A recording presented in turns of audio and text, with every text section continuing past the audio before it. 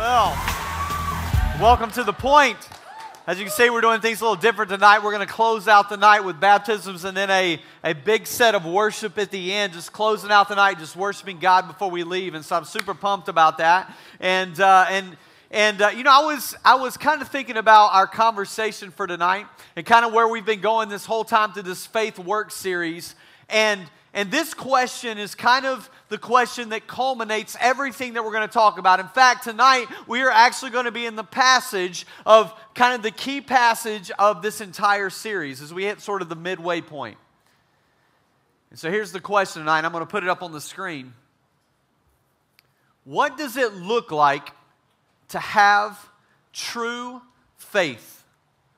Now, everybody, you have your notes there where you can take notes tonight. I want to ask you to take notes. I want to ask you to pay attention, and this is what I want you to do. I want you right now, as you got pens under your chairs or whatnot, I want you to write down just a few things real quick, or maybe talk to your neighbor about a few things real quick that you think are representations of what it means to have true faith.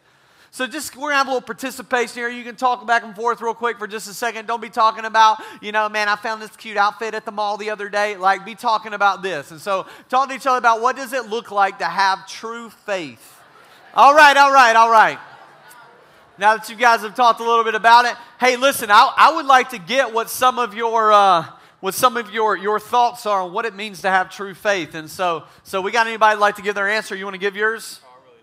Oh, why are you going to call him out like that? All right, what was his? Okay, it's something that's on the inside. All right, what else? What other things? Raise a hand. Where we at?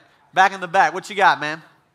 All right, unrelenting to share the love of Jesus. All right, what else? We got somebody else? What is true faith? What does that mean? Yes, sir.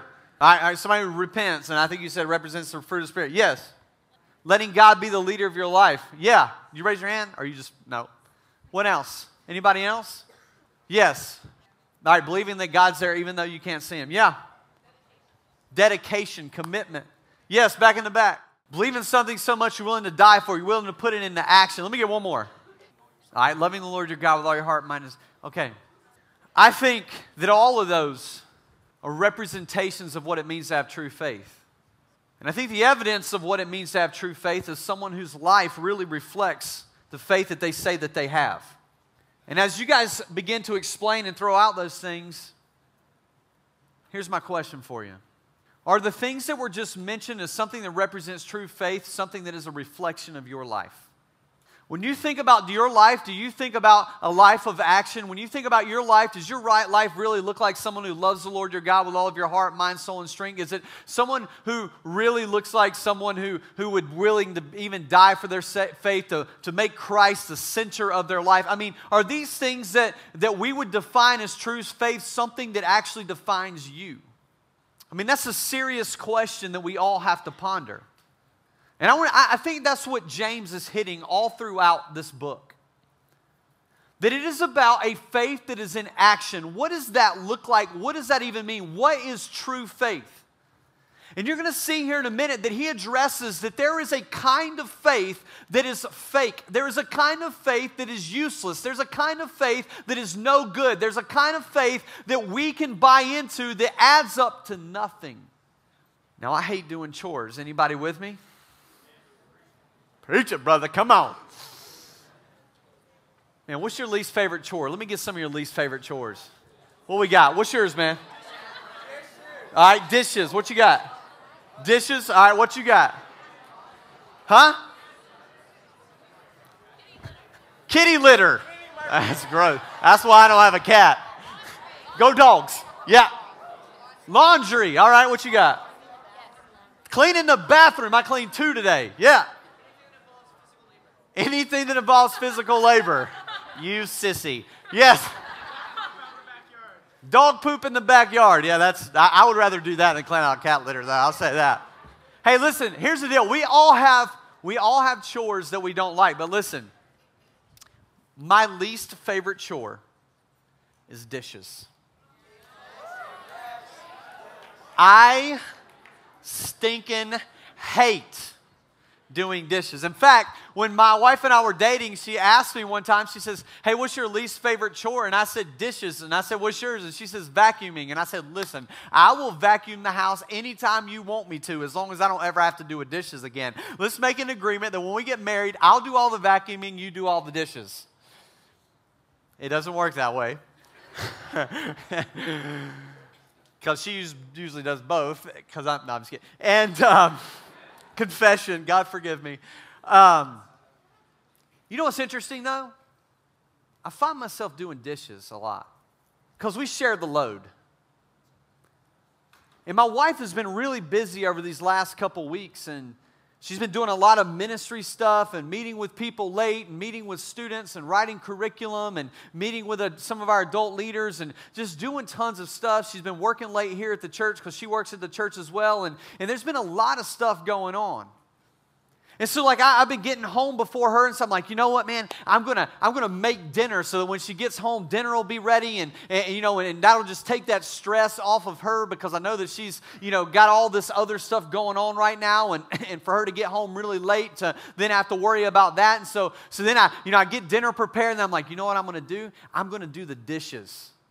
I'm going to get the dishes done. And so I'm over there, and I literally, I got this smile on my face while I'm cleaning these dishes because I'm like, I can't wait until she walks in the door, and she's going to see that all the dishes are done, and the pile of dishes that is normally there after making dinner are completely gone. And she's going to be so surprised that I cleaned them all, and she's not going to have to worry about that tonight.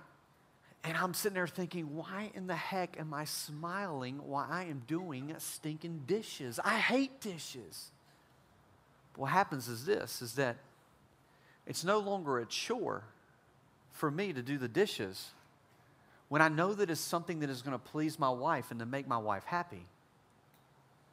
Because more than anything in my life, I want my wife to be happy. I want her to be pleased by me. I want her to know that I got her back, that we're a team. I want her to know those things. I think for some of us, that's how we look at faith sometimes. We look at Christianity as a chore. I got to do all this stuff. Man, I don't want to read my Bible. I don't want to pray.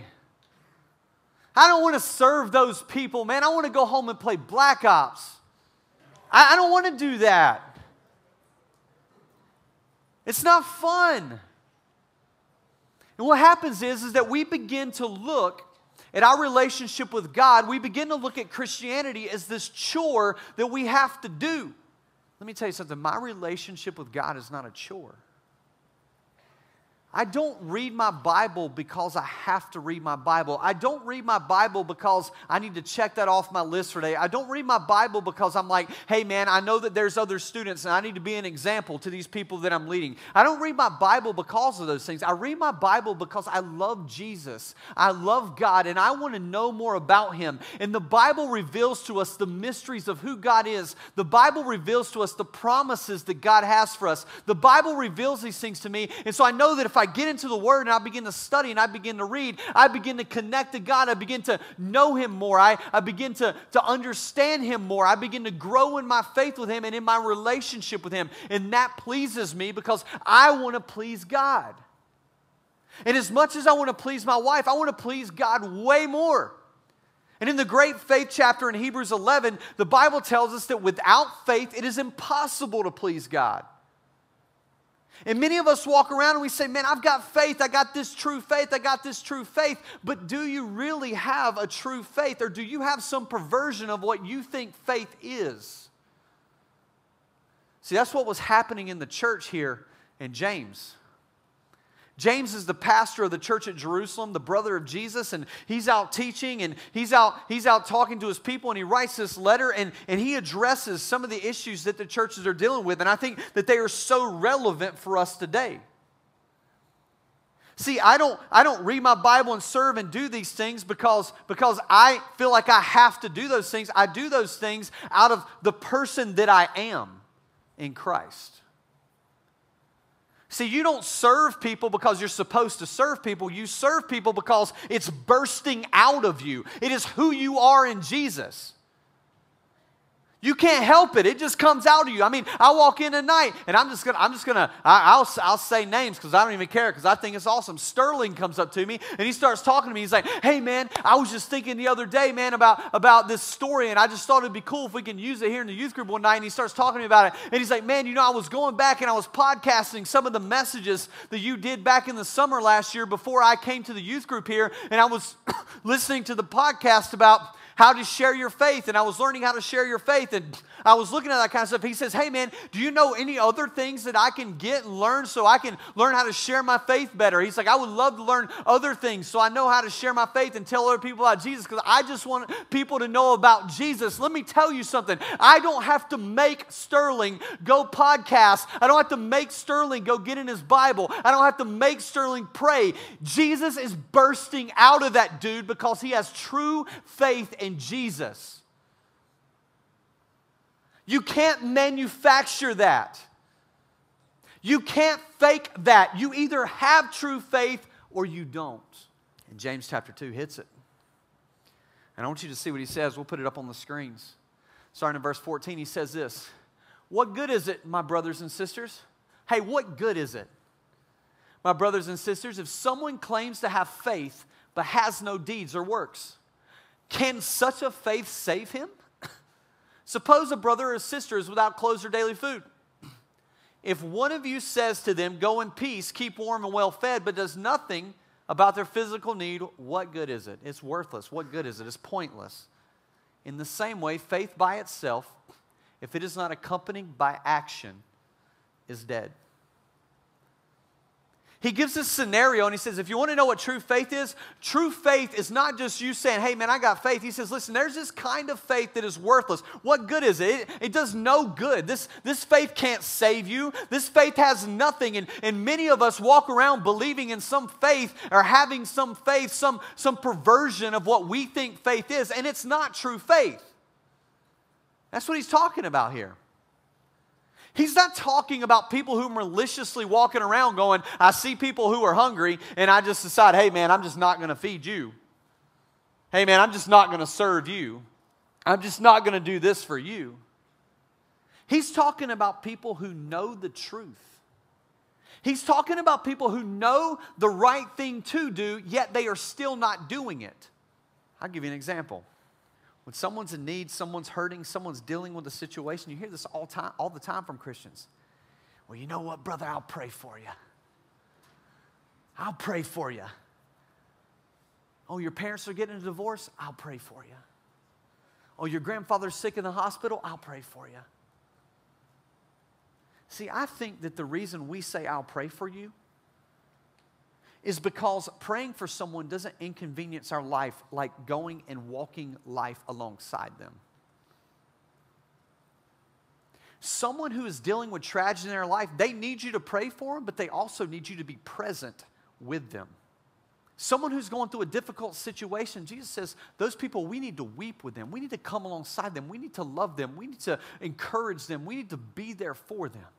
Yes, pray for them, but it goes much further than that. When someone, like in this passage, says, hey man, when someone is hungry, when someone needs clothes, when someone's in need, and the reality is we have people in need around us all the time. In fact, there may be a day when you're in need. When we see people that are in need around us, he says, listen, yeah, pray for those people, but use your resources to meet their needs. You say, but Derek, you have no idea the inconvenience it's going to cause me to have to meet their need. I know helping people is an inconvenience 100% of the time. 100% of the time. See, serving people, putting other people before yourself, means that you have to put your agendas aside. You have to stop with your plans. You have to stop thinking about yourself. You have to put all of those things aside so that you can meet the needs of someone else. It is an inconvenience every time. I cannot think of a time when someone called me and needed me in a moment, and I just had bukus of time on my hand to give it to that person. We are all busy. We all have things going on. We all have a life to live. But the Christian, the true believer, the person who has true faith, drops everything on their agenda to meet the need of someone else. Then he goes on. in the next verse. And he says, but some of you will say, you have faith. I have deeds. Show me your faith without deeds, and I will show you my faith by my deeds. You have faith. I have deeds. There are two extremes. As you can see, we're moving fast. There are two extremes on this. Look, let me just explain what he's saying. He's saying that, hey, in the church, some of you say, I have faith. And some of you in the church say, I have works. I have deeds. Some of you in the church are saying, hey, I got faith. And other people are saying, I got works. And there's this tension that seems to be going on in the church during this time of these people who are saying, well, I do stuff and I have works and all this kind of stuff, so I'm good with God. And people are here going, well, I have faith, so I'm good with God. And he says, and what he's saying here is that to the extreme, both of these can be dangerous. And I want to explain it. There's two extremes. The first one is this. The first extreme is works without faith. Works without faith. To the extreme, this goes completely against the message of the Bible, completely against the gospel, the good news of Jesus. Because what works without faith says is this. Works without faith says that it is something about your performance that makes you good with God. And what we know through Scripture is that all have sinned and fallen short of the glory of God. There is no one righteous. There is nothing about your performance that can make you okay with God. Nothing. Works without faith. You know the works without faith, people. It's all about rules. It's all about don't do this and don't do that. Have you ever been around these people who call themselves Christians and it's all about the rules? We call it legalism. You don't watch those movies. You better listen to Christian music only, boy. You better burn those CDs. Right? What are you wearing? Is your ears pierced?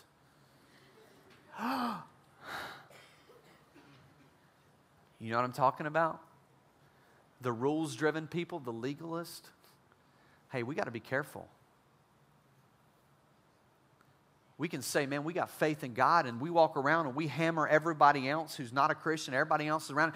Don't drink, don't smoke, don't this, don't wear that, don't look like this, don't walk this way, don't go hang out with those people, don't go to this place, don't go to that place. And it's all these don't.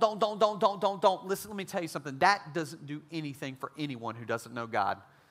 They need you to love them, come alongside them, share the love of Christ, and you let the Holy Spirit of God work in their life because you can't fix them. Only God can. You let the Holy Spirit of God work in their life so that they can come to know Him, and the Holy Spirit of God will then show them the way that they should live their life. The don't people, the legalists. The people that are far from God, people that are outside of the church, this is how they look at those people. They look at those people as the Bible thumpers, right? They talk about people who are haters in the church, and the church just hates everybody. They hate all these people. It's unfortunate that the world has that view of the church, because the church should be the most loving place in the world, because Jesus was the most loving person that ever walked the face of it. And we're to be like Him. The second group of people is this, is the faith without works people. This is the other side, and this is a part of what James is addressing here as well. The other side would say, well, I have faith, so I'm free to do what I want. I'm freedom, free in Christ. Grace, grace, grace. Free in Christ. Do whatever I want to do. And yes, you do have freedom in Christ.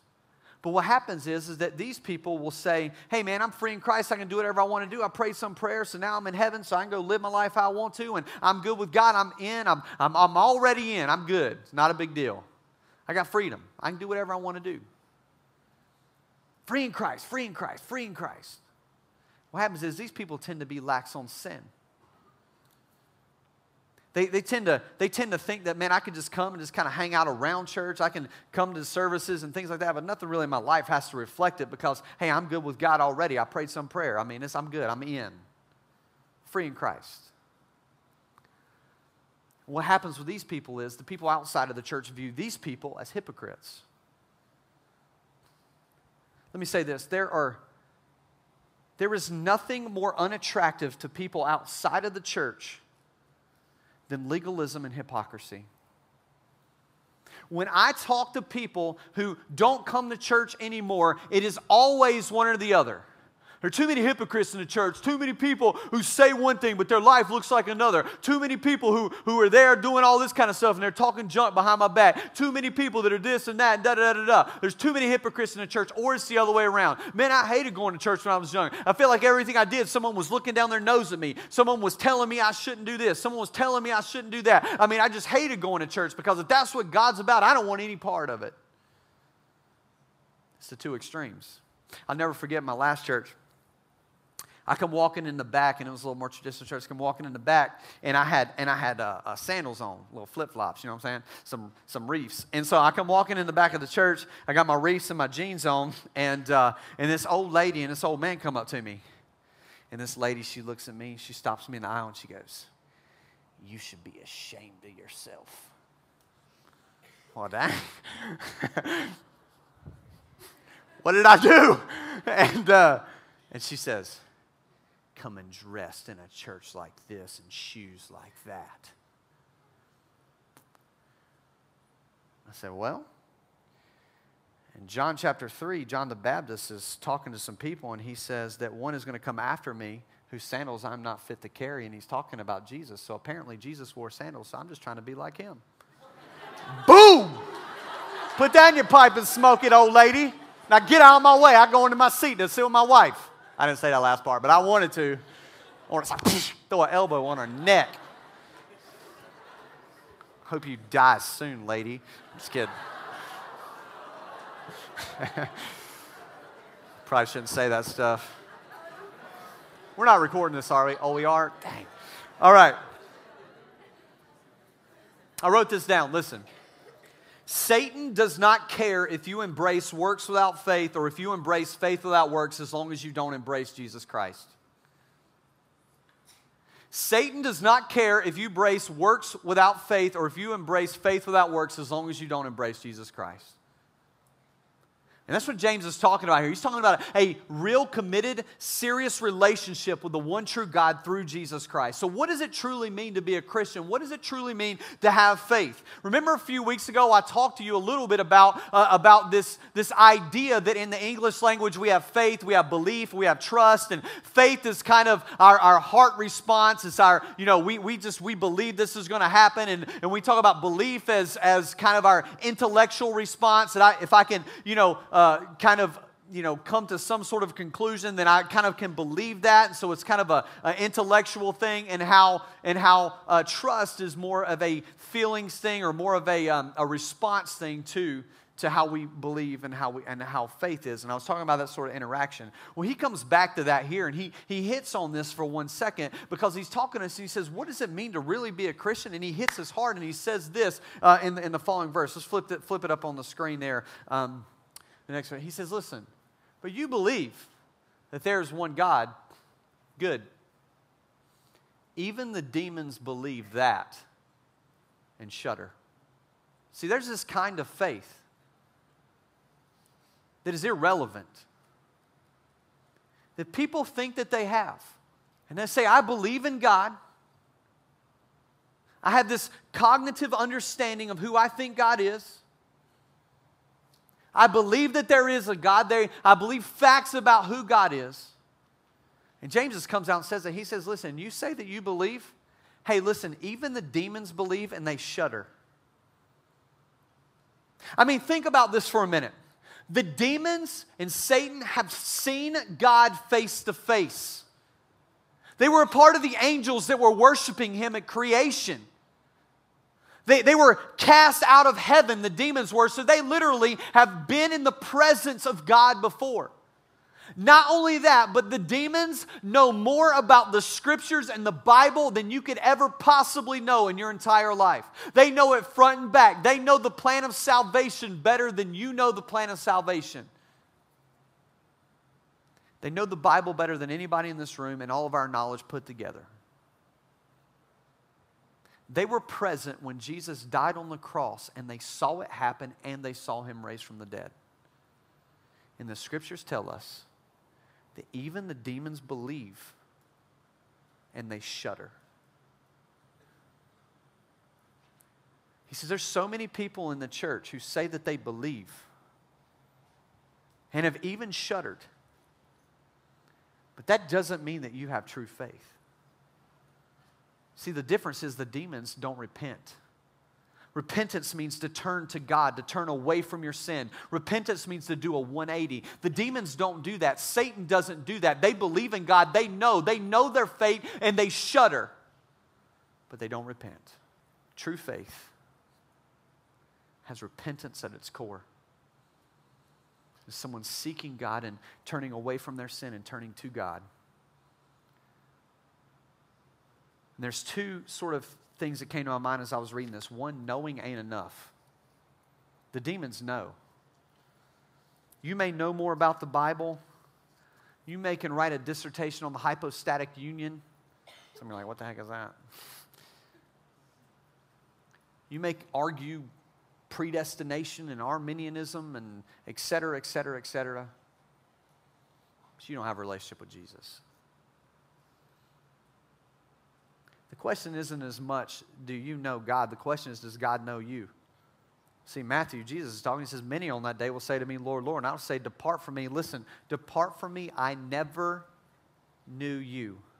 But Lord, did we not do these things in your name? Did we not do these things in your name? Did we not come to the point? Did we not get baptized? Did we not do this? Did we not do that? You bought into some kind of faith, but it wasn't true faith. Some form, some reality that you thought was truth. Some faith that you wanted to mold and make it like your own so that you couldn't do anything effective for the kingdom of God. Depart from me, I never knew you. You say you know me, but I don't know you. And that trembling isn't enough. The second point I get from this, trembling isn't enough. Shuddering isn't enough. So you say, man, you have no idea, man. I was crying and I was shaking, and man, my experience with God was real, and it was this and it was that, and I was oh man, I was serious about it, really. Just because you felt guilty about your sin doesn't mean you repented from it. Doesn't mean you turned to God. See, we live in a culture in the South where everyone believes in God. We're in the Bible Belt. Christianity is just another fad. Jesus is my homeboy. It's what I'm supposed to do. It's how I'm supposed to believe. And James is confronting it and saying, yeah, but is it how you live? Because if you truly have this faith that you say you are, then it is going to be accompanied by action. It's going to be accompanied by works. It's going to be accompanied by that. And then he gives us this example of true faith. And he gives us two examples, really, but we don't have time for that, so I'm going to give you one. He gives us the example of Abraham.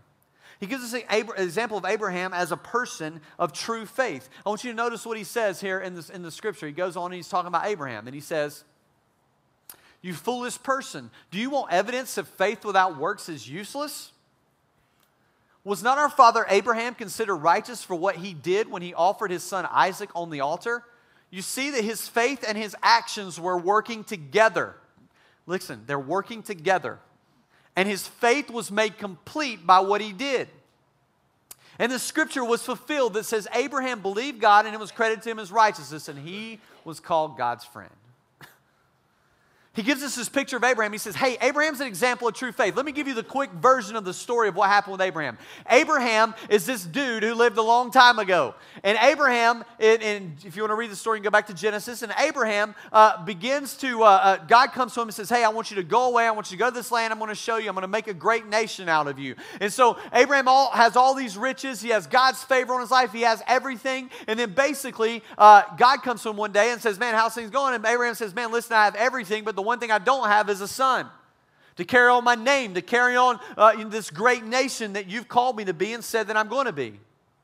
And through Abraham waiting over 25 years, eventually when Abraham is 100 years old, God opens up his wife's womb, Sarah, and she gives birth to a son, Isaac, his one and only son. He had been waiting 100 years of his life to have this son. Now, first of all, that's supernatural in itself. Can you imagine a 100-year-old dad? Dude, I mean, you picture Abraham and you're like, oh, Abraham looks like Derek, studly like Derek does. And I'm just kidding. No, he was an old man. And I can imagine that Isaac loved his son and he cared for his son, and his son was the apple of his eye. He was everything. And then God comes to Abraham and he says, hey, listen, I know how precious your son is to you, so this is what I want you to do. I want you to take him up on the mountain and I want you to sacrifice your son. I think this was a test. God was saying to Abraham, I want to know that I want to know if I'm still the most important thing in your life. I want to know if I'm still the priority. So God asked him to sacrifice the most important thing in his life. This has nothing to do with the message, but sometimes God may be asking you to sacrifice the most important thing in your life so that he knows that you trust him and that you love him more than you love that thing in your life. Just a thought. Abraham doesn't complain. He doesn't hesitate. He doesn't worry. He goes up on that mountain. He builds an altar. He ties his son up. He lays him on the altar. He pulls out a knife, and he's about to drive the knife into his son, and God says, stop, stop, stop. Don't lay a hand on the boy. He provides a ram to be sacrificed. He says, that is the kind of faith I'm talking about.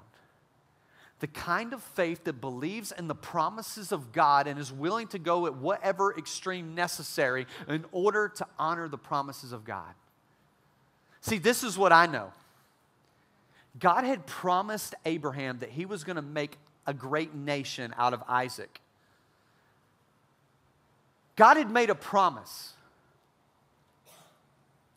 Abraham didn't question God. God, are you going back on your promise? No. Abraham was willing to take him all the way to where he was. In fact, the writer of Hebrews says it this way. The writer of Hebrews said that even if God had to raise Isaac from the dead, God was going to keep his promise to Abraham. And Abraham believed that. He believed the promises of God. And the promises of God for him were so valuable that he was willing to do anything that God told him to do. It wasn't a chore. Let me put this practically for you.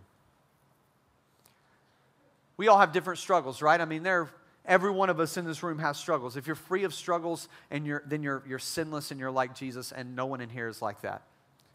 So we all have struggles, right? Some of you struggle with lust, some of you struggle with pride, some of you struggle with, just different things. Next week, I'm going to be talking about taming your tongue. We're going to be going in James chapter 3. What does the Bible say about cussing? What does the Bible say about all that kind of stuff? What does the Bible say about our language and how we speak? I'm going to be talking about that next week. So make sure you're here. It's going to be awesome.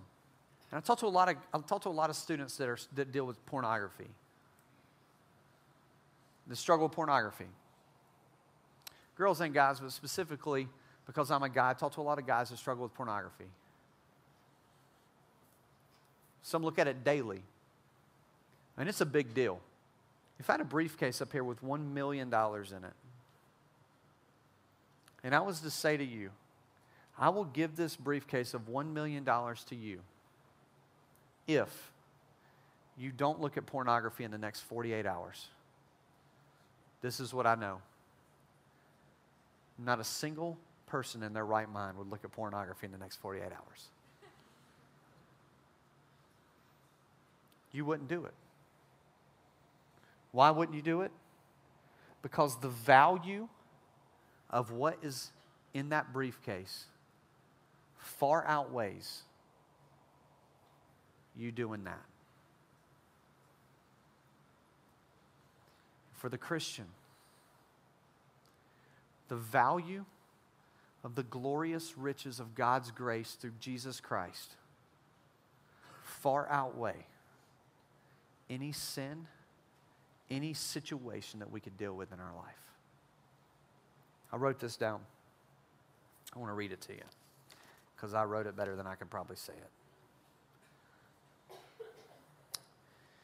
If you believe and have true faith in what God is giving you in the riches of His glorious, in the glorious grace of Christ, and if you believe that God is going to follow through on His promises that He has in His Word, and if you believe that Jesus is going to hold you accountable at judgment and is going to reward you with heaven when you deserve hell, then it is going to show up in the way that you live, in the way that you repent, in the way that you serve, in the way that you pray, and in your purity. That's the truth. This is what happens, though. You don't know what the promises of God are because they're here. And you can't know what they are if you don't read this to find out what they are. And I can hang on to the promises of God because I know what they are. So when adversity hits my life, my faith doesn't unravel because I know what God has promised. There's no concept in all of Scripture of a passive faith. And that's what James is confronting us with. Faith is active. It is passionate. It is working and moving. It makes a difference. People are changed because of faith, true faith. I think that how a lot of us in church, as I was thinking about this, call ourselves Christians, this is how a lot of us in church, I think, respond. I was thinking of it like, if I was driving down the road in my car, no, I'm just kidding, I'm going to fall back. If I'm driving down the road in my car and I look over and I see your house on fire, dude, I'll be freaking out. I'll be honest with you. I've never drove down the road and seen a house on fire. So if I'm driving down the road and I see your house on fire and I'm like, oh, junk, Hannah's house is on fire, or your, whatever, put your name in there. And so I run up to the door of your house and I'm like, beat on your door, open up, open up, open up, open up. That was the doorbell, by the way. Open up, open up, open up. And you come up to the door and you open the door and say, well, hey, Derek, how are you doing on this lovely morning? And I say, you got to get out of the house. You got to get your family. You got to get out of here. Your house is on fire. It's burning down. It's burning down. You got to get out of here. Man, get up and get everybody. Well, Derek, I believe you. There's no need to overreact. Why don't we come in for some tea and crumpets? And then we'll get everybody out of the house. I'll be like, are you insane? Get out of the house. The roof is going to cave in. Your house is going to burn down. You're going to be stuck underneath it. It's going to end in disaster for you. Get out of the house. It's okay, Derek. Is it okay? I don't think so. This is what I know. What I know is that for some of you that are in this room, the house is burning down. Your life is burning down. You're doing it your way. And God is saying, I love you. I want to save you. I want to draw you to myself. I want to pull you out of this house. And you're going, I'll do that later. It's not a big deal. The Bible says that our life is like the dew in the morning, here in the morning, gone in the afternoon. It's but a mist, a vapor. What are you waiting on? And here's the reality. If you really believe the Scriptures, then you would also know that the friends that you have that don't know Jesus, their house is burning down as well. And how evil would you be if you drove up to your friend's house and you saw their house on fire, and instead of going and knocking on the door and telling them about the fire and telling them to get out of the house, if you just kept driving on? And every time that we get the opportunity to share our faith with our friends and we don't do it, that is exactly what you're doing. Years ago, I was at camp, and I'm going to close out with this. Adrian Dupree was speaking, and he said, I was thinking of some of the most evil things that could possibly happen, and he said, one of the most evil things I think could happen, he told this story about this really foggy night. It's a true story, and a boat had hit this bridge, a big tall boat, one of those bridges that kind of pop up, but the people didn't see him coming because it's too foggy, so it was down, and the bridge hit it, and it knocked the whole bridge out. Well, because it was so foggy, the cars couldn't see that the bridge had been knocked out, so cars just kept driving off into the water, and just people one after another just plunged to their death. He said, what if you stopped your car just short of that bridge? He said, what would you do? Would you get out of your car and go wave to other people and say, stop, the bridge is out? Or would you just pull out your cell phone and start texting and sit there in your car and pay no attention to the people that are driving off to their death? He He says, you want to know what evil is? Evil would be sit there in your car and do nothing. He says, let me take it a step further. He says, what if you had the cure for cancer? I mean, almost every single person in this room has been affected by cancer in some way, and if you haven't, you will be. Someone in your family, a friend. I mean, cancer is no respecter of persons. He says, what if you had the cure for cancer, but you didn't tell anybody? You kept it to yourself. He says, I think that person would be way more evil than a person who didn't stop a few cars driving off the bridge. You could save the lives of thousands. And then he said this, I'll never forget this. He said, but I think the greatest evil is this. You have the cure for hell. What are you doing with it? What are you doing with it? So I think there's two responses on a night like tonight. The first is this. There's some of you in here who are Christians, but your faith has been as inactive as anything. You're making no difference. You're serving no one. It's all about you. Everything's an inconvenience as long as it doesn't fit in your little world. And you need to repent. You need to turn to God. And you need to apologize. And you need to beg God for mercy. And during this next song, I want you to do that. If you need to come to the altar, if you need to do it in your seat, whatever, I want you to do it. And secondly, is a second group of people. You don't have true faith. You've never put your trust and faith in Jesus and let the grace of God change your life. When I'm talking about, I read my Bible and I pray and I tell other people about Jesus, not because I have to, but because it is who I am, because of what Christ is doing in my life. You don't resonate with that at all. And the reason you don't resonate with that is because, is the Spirit of God really in you? Are you burdened for the things that God is burdened for? Does your heart break for people who are far from Him? And for you, you need to repent, put your faith in Him, your true faith, and surrender your life fully to Him.